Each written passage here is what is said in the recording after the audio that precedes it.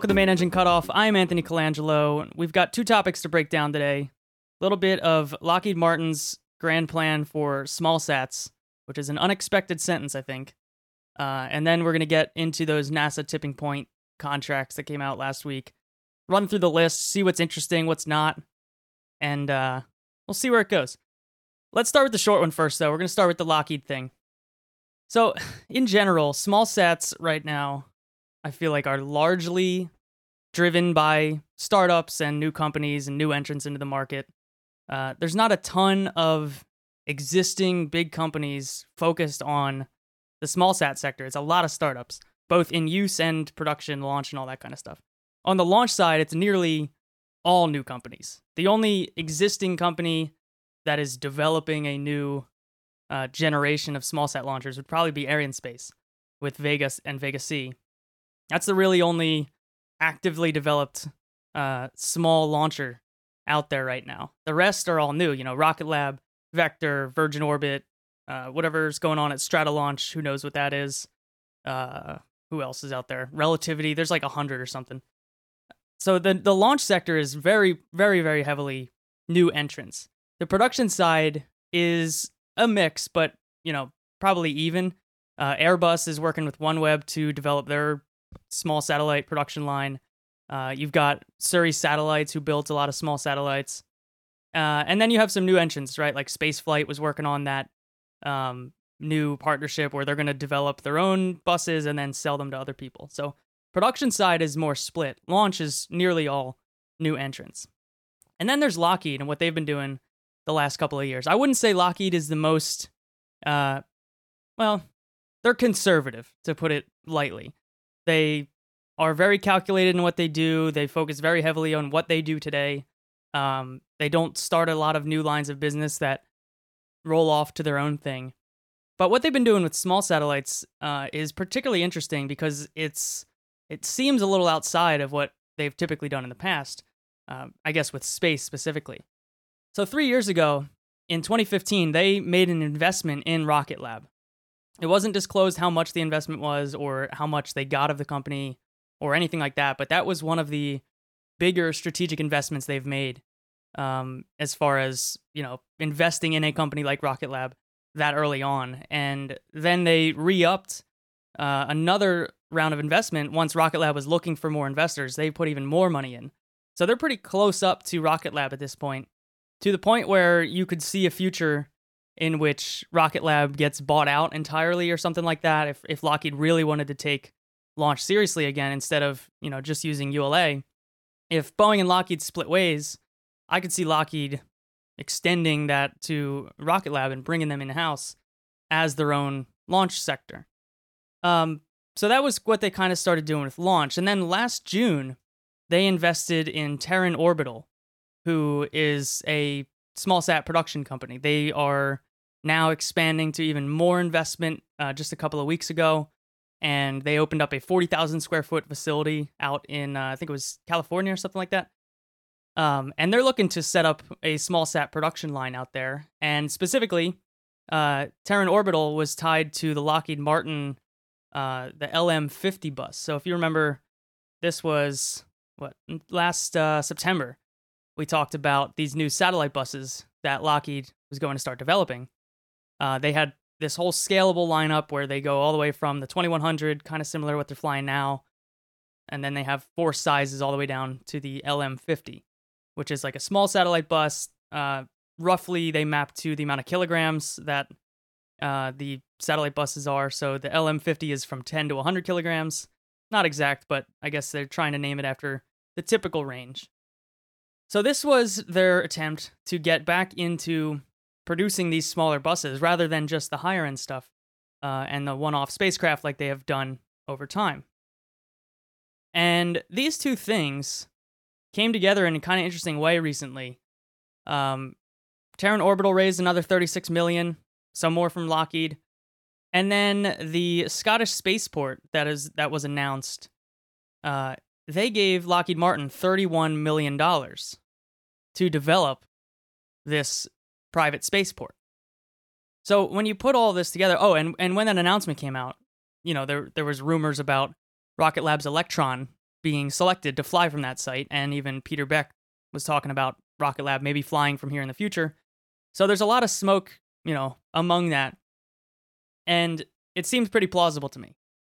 So you put all these three things together, and you can kind of see Lockheed's full plan here is to gather up as many partnerships and strategic investments as they can to be able to offer a start-to-finish small satellite service. So you go to Lockheed and you say, hey, I want this kind of satellite with these kind of payloads put up to this kind of orbit. And they say, great, we're going to build you the bus. We're going to launch it on our launch vehicle. We're going to launch it from our launch site. And you get this full spectrum service from one spot. There's a lot of companies looking to do this now. Surrey Satellite, I think last week or something was, I tweeted about this or something, but they were looking for a similar thing where they're going to produce a bunch of satellites, and they signed a bunch of launch contracts so that you just go to Surrey Satellite and say, hey, I want this satellite. And they say, great, we'll launch it when we can. So the full spectrum thing is not unique to Lockheed, but I think their interest in this market is notable and something that we should watch, because they could very plausibly roll out this kind of full-featured service, charge a little bit of a premium because you're saving efficiency, really. You're trading money for efficiency in acquiring a satellite and getting it launched to where you need it. So that is, it comes with a premium in the same way that ULA markets themselves as having a premium because of how good their track record is, how good their accuracy is, yada, yada. It's just another competitive advantage to be able to go to Lockheed and one-stop shop it. That's kind of the hot topic of the year. Everyone's talking about one-stop shops. Regulation-wise or commercial-wise, that seems to be the thing. So I'm interested in what Lockheed will do here. I'm curious whether they'll buy out any of these companies in particular, or if they'll just try to keep running it like this. And now we're streaming this on Twitch today, trying it out. And Jake is now trolling me, Jake from We Martians, that he had to watch an ad for dog food. And that's not on me, Jake. That's on you. That's on you. So anyway, Lockheed is investing in all these things like crazy, and I'm very curious to see how it develops. If they do start launching Electron from that Scottish spaceport, and it's kind of their whole ground-up offering, I think that is pretty competitive. So I'm intrigued by Lockheed's new plan here. So before we get into tipping point stuff, this is the time of the show when I have to thank all the Patreons over at patreon.com/Miko. There are 218 supporters over there supporting this show week in, week out. This episode was produced by 37 executive producers: Chris, Pat, Matt, George, Brad, Ryan, Jameson, Nadim, Peter, Donald, Lee, Jasper, Chris, Warren, Bob, Russell, John, Moritz, Tyler, Joel, Jan, David, Grant, Barbara, Stan, Mike, David, Mintz, Eunice, and 8 anonymous executive producers. Thank you so much for your support. You make this show possible. You keep it running. And don't forget, at Patreon, $3 or more a month, you get access to that little headlines feed. You sign up at Patreon, you get an RSS link, drop it in your podcast player, and you hear me reading the headlines to you at the end of every week. Small stories, big stories, all the good stuff. So go check that out, patreon.com/Miko, if you want to help support the show. And before we get back into the topic, one other little meta announcement. I've been thinking about doing this new format of a show at the end of every month, where you send in questions, topics, stuff that you want me to give a little take on the last show of every month. We just collect these things. We talk about all these topics, because I always hear from people saying, oh, I wish I would hear your take on X, Y, or Z. So want to try it out in August. So if you've got any thoughts or questions or anything that you want my take on, email it to me, anthony@manageandcutoff.com, or tweet it at me at WeHaveMiko. Put like Miko QA or something in the tweet or the email subject line so I can find it later. But we're going to give it a shot. So send them in, questions, whatever, send them my way. And we'll give it a shot at the end of the month. We'll see how it goes. If we like it, we'll keep it. If we don't like it, we'll come up with something else. So let's move on to tipping points. This is the fun stuff that I think was getting everybody excited the past week. This is the third solicitation that NASA put out there for tipping point technologies. And the idea here is that these are public-private partnerships. So NASA invests some money, and they expect the companies to invest a certain percentage no matter what. They have to put that much into the project to get the full award from NASA. And the idea with tipping points is that they invest in technologies that they see are close to the finish line, per the name. And they're kind of at that point where a little bit more investment will get them to a point that's a lot more useful for NASA or the companies in general. And the point with public-private partnerships is that the companies retain all of that intellectual property, all of the work, and they can use it into the future, whether to support NASA or otherwise. This is what we've seen happen many times, but these particular technologies are geared towards future NASA architectures. So they broke it down to 3 sections. They awarded 10 different contracts to different companies. The combined amount of awards here are $44 million. So each particular contract is not a ton of money. And the work will take place over the next 3 years. The NASA investment is 25% of the total investment in any given project. Is that right? No. Yeah, no, that's not right. Each industry partner is required to contribute a minimum of 25% of total cost. So at minimum, they have to invest 25% of whatever the total cost is of the project. They can invest as much as they want on top of the NASA contracts. But the 3 areas here are expand utilization of space, enable efficient and safe transportation into and through space, and increase access to planetary surfaces. So some of these are kind of weird because like the first one in this expand utilization of space is for a lander, even though there's a lander category. So I don't really get how they group these things. But let's run through. The big winners were Blue Origin and ULA, I think, right up front. Astrobotic did really well, who was our guest on the last podcast. But they did really well for a couple of reasons that we'll get into. And then there was some other stuff in here. SSL won a contract or 2 contracts, I think, for some electric propulsion work. And then, who was the last one that I'm always forgetting? I think that was it. Oh, there's a Paragon Award for cryogenic management.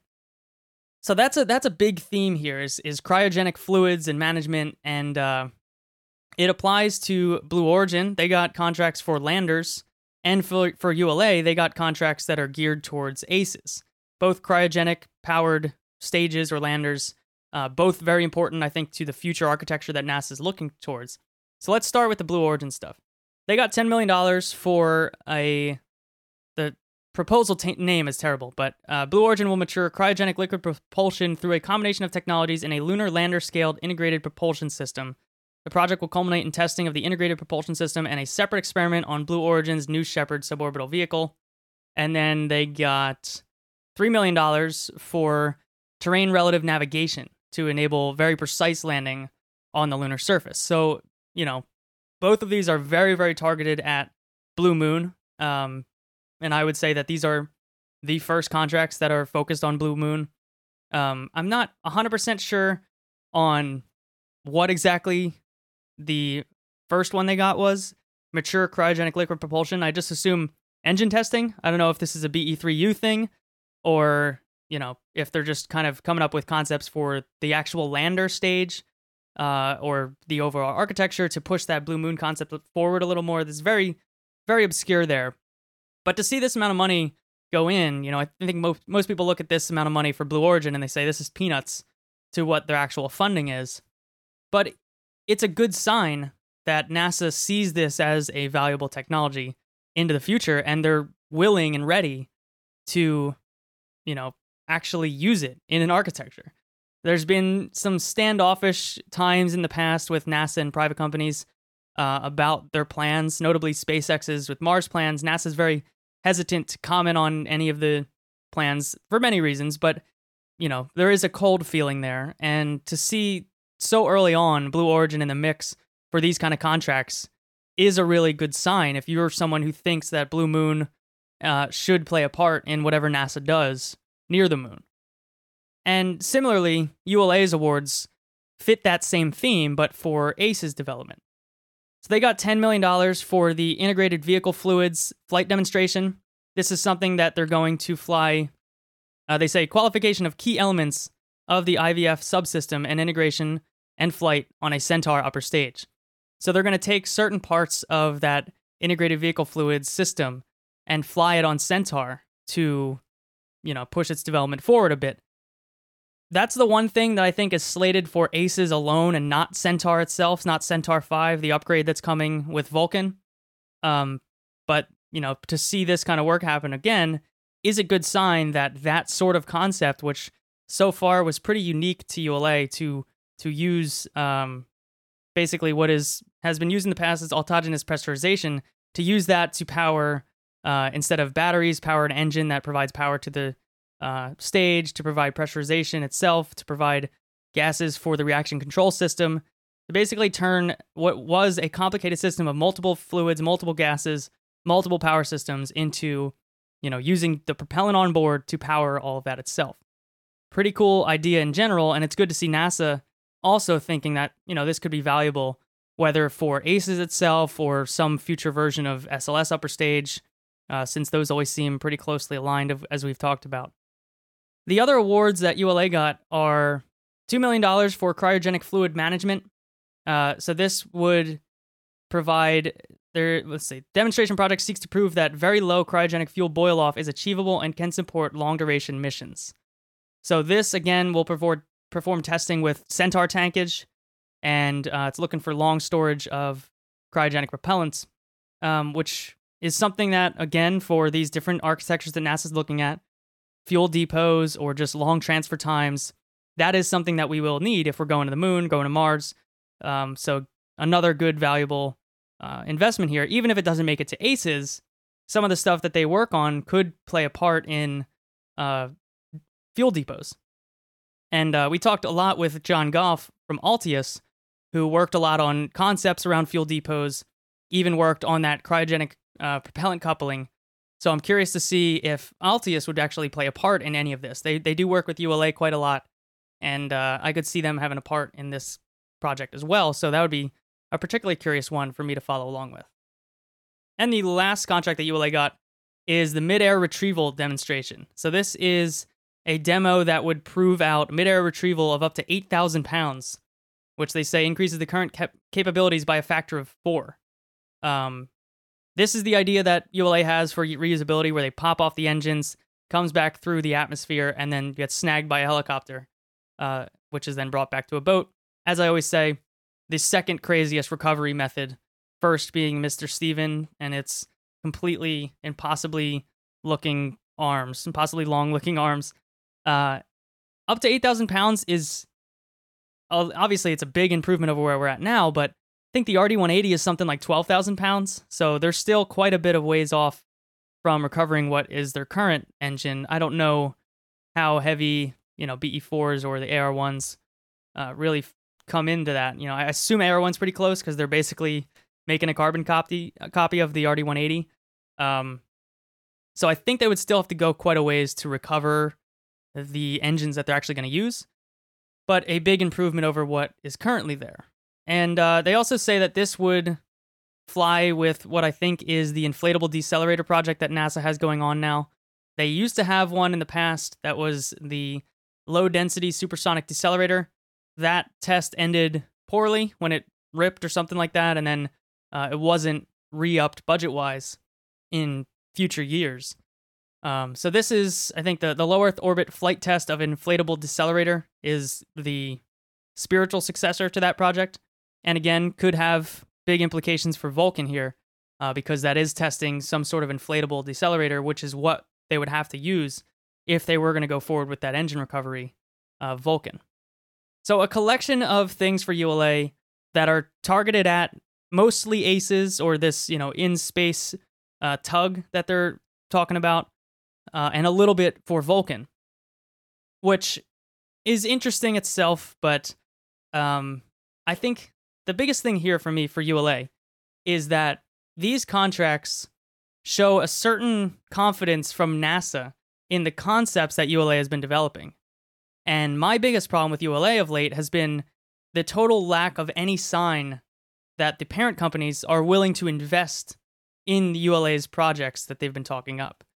I think they've been very hesitant to invest any more money than they need to in ULA, and I think that's holding ULA back, especially when it comes to Vulcan or any of their interesting projects out there. And I don't think it's very promising, But having these NASA contracts for ULA gives them some firepower to go to those parent companies and say, NASA believes in these as a component of their future architecture. This is a viable route to develop, to land a future large contract from NASA. When it comes to the Moon program or Mars program or whatever program NASA is working on, they show an interest in this. And this is just a little bit of money right now, but if we develop this and we do it well, it can turn into a huge contract down the line, especially for something like the in-space tug that ULA has been talking up, with all these upgrades that are slated for ACES. That's something that could be hugely beneficial to a NASA architecture that we're seeing develop. So it's a really good way for ULA to show that this is a lucrative place to put money. So if that helps them make the argument to the parent companies a little bit, I think it's actually a pretty good thing for ULA and somewhat promising. We'll see, when it comes down to it, we'll see how much each of these companies put into these public-private partnerships. And I think that number will be telling. If ULA puts in the minimum 25% and not a cent more than that, that would kind of harsh my mellow, I would say, a little bit on this front. There was one other related to the ACES upper stage, that Paragon got $1.6 million for a launch shroud that encapsulates a cryogenic stage. So this is something that would protect the upper stage on launch and the way up, and maybe beyond launch. I don't know how far beyond launch this is envisioned to go, but it does say launch shroud, so I assume it means just launch. But this Paragon thing seems to play into ACES and Centaur 5 a bit as well. So we'll see if maybe they partner on some of these projects, but it does seem very targeted at something like Centaur 5 or ACES. And then Astrobotic, I mentioned, got some money here. They themselves received $10 million for terrain relative navigation, so similar to Blue Origin. This is for very precise landings on the lunar surface. So that's a really good project that they received there. That's for their Peregrine lander. And then Frontier Aerospace received $1.9 million to develop the Deep Space Engine, which is the engine that was selected for Astrobotic's Peregrine lander. So this money here is really going forward to provide a significant amount of funding to Peregrine lander. And right now that's slated for 2020. I assume that NASA thinks this would play a part in the small lander service that they're going to be flying in the 2020s. But overall, that's for a small company like Astrobotic, that's quite a bit of money, and I think quite a bit of investment again from NASA in terms of interest. And that is one of the most valuable things out of this contract round, and I'm going to keep harping on that because showing that amount of interest from NASA is a really big deal when it's pared down to just 10 selections here, none of which include big names like SpaceX or Boeing or Sierra Nevada or who else? Northrop Grumman. It's notable that Astrobotic is among these companies. And then the last couple of contracts, as I said, were for SSL. They got two different contracts for electric propulsion. They got $2 million for a high-efficiency 6-kilowatt dual-mode electric propulsion engine for broad mission applications. So this is a Hall thruster that's up to the 6-kilowatt range. And then they did get $2 million for in-space xenon transfer for satellites, servicers, exploration vehicle, replenishment, and life extension. Another bit of investment here in satellite servicing, I guess, but this time specifically for propellant transfer, which is something that, for non-traditional propellants like xenon, that's something we haven't seen a lot of development in. So again, I see this as pretty promising. I'm still skeptical in general about electric propulsion for the human scale missions, but for, smaller support missions, it could be kind of interesting to be able to refuel different tugs or different, communication satellites, something like that. So I do think it's something worth developing, and it's very much within SSL's wheelhouse. So they must have something good up their sleeve for that. So that's the selection of 10 here. I'm curious to see how these go. It's 3 months, or 36 months, 3 years of time that these projects are going to take place over. I don't know how much we're going to hear out of any individual project, but overall, I'm very encouraged by the selection choices. Curious to see how ULA plays with, that extra factoid behind their own architecture to see if they take advantage of that and use it to get some more money and investment from their own parent companies. And Blue Origin obviously showing that they're serious on this Blue Moon thing, that they're serious about making it to market with some of these different projects. So let's see how ULA does. Let's see how Blue Origin does. And Astrobotic seems like they've got some extra backing to make it to the moon by 2020. So all good signs there. That's it for all my breakdown of these different contracts. If you've got any thoughts, send them to me, Anthony@managingcutoff.com, on Twitter @WeHaveMiko. Don't forget, send me some questions for the August questions show. Miko QA, put that somewhere. Wherever you send it, put that somewhere so I can find it later. But that is it. Thank you again for all your support. Patreon.com/Miko. Thank you for listening, and I'll talk to you next week.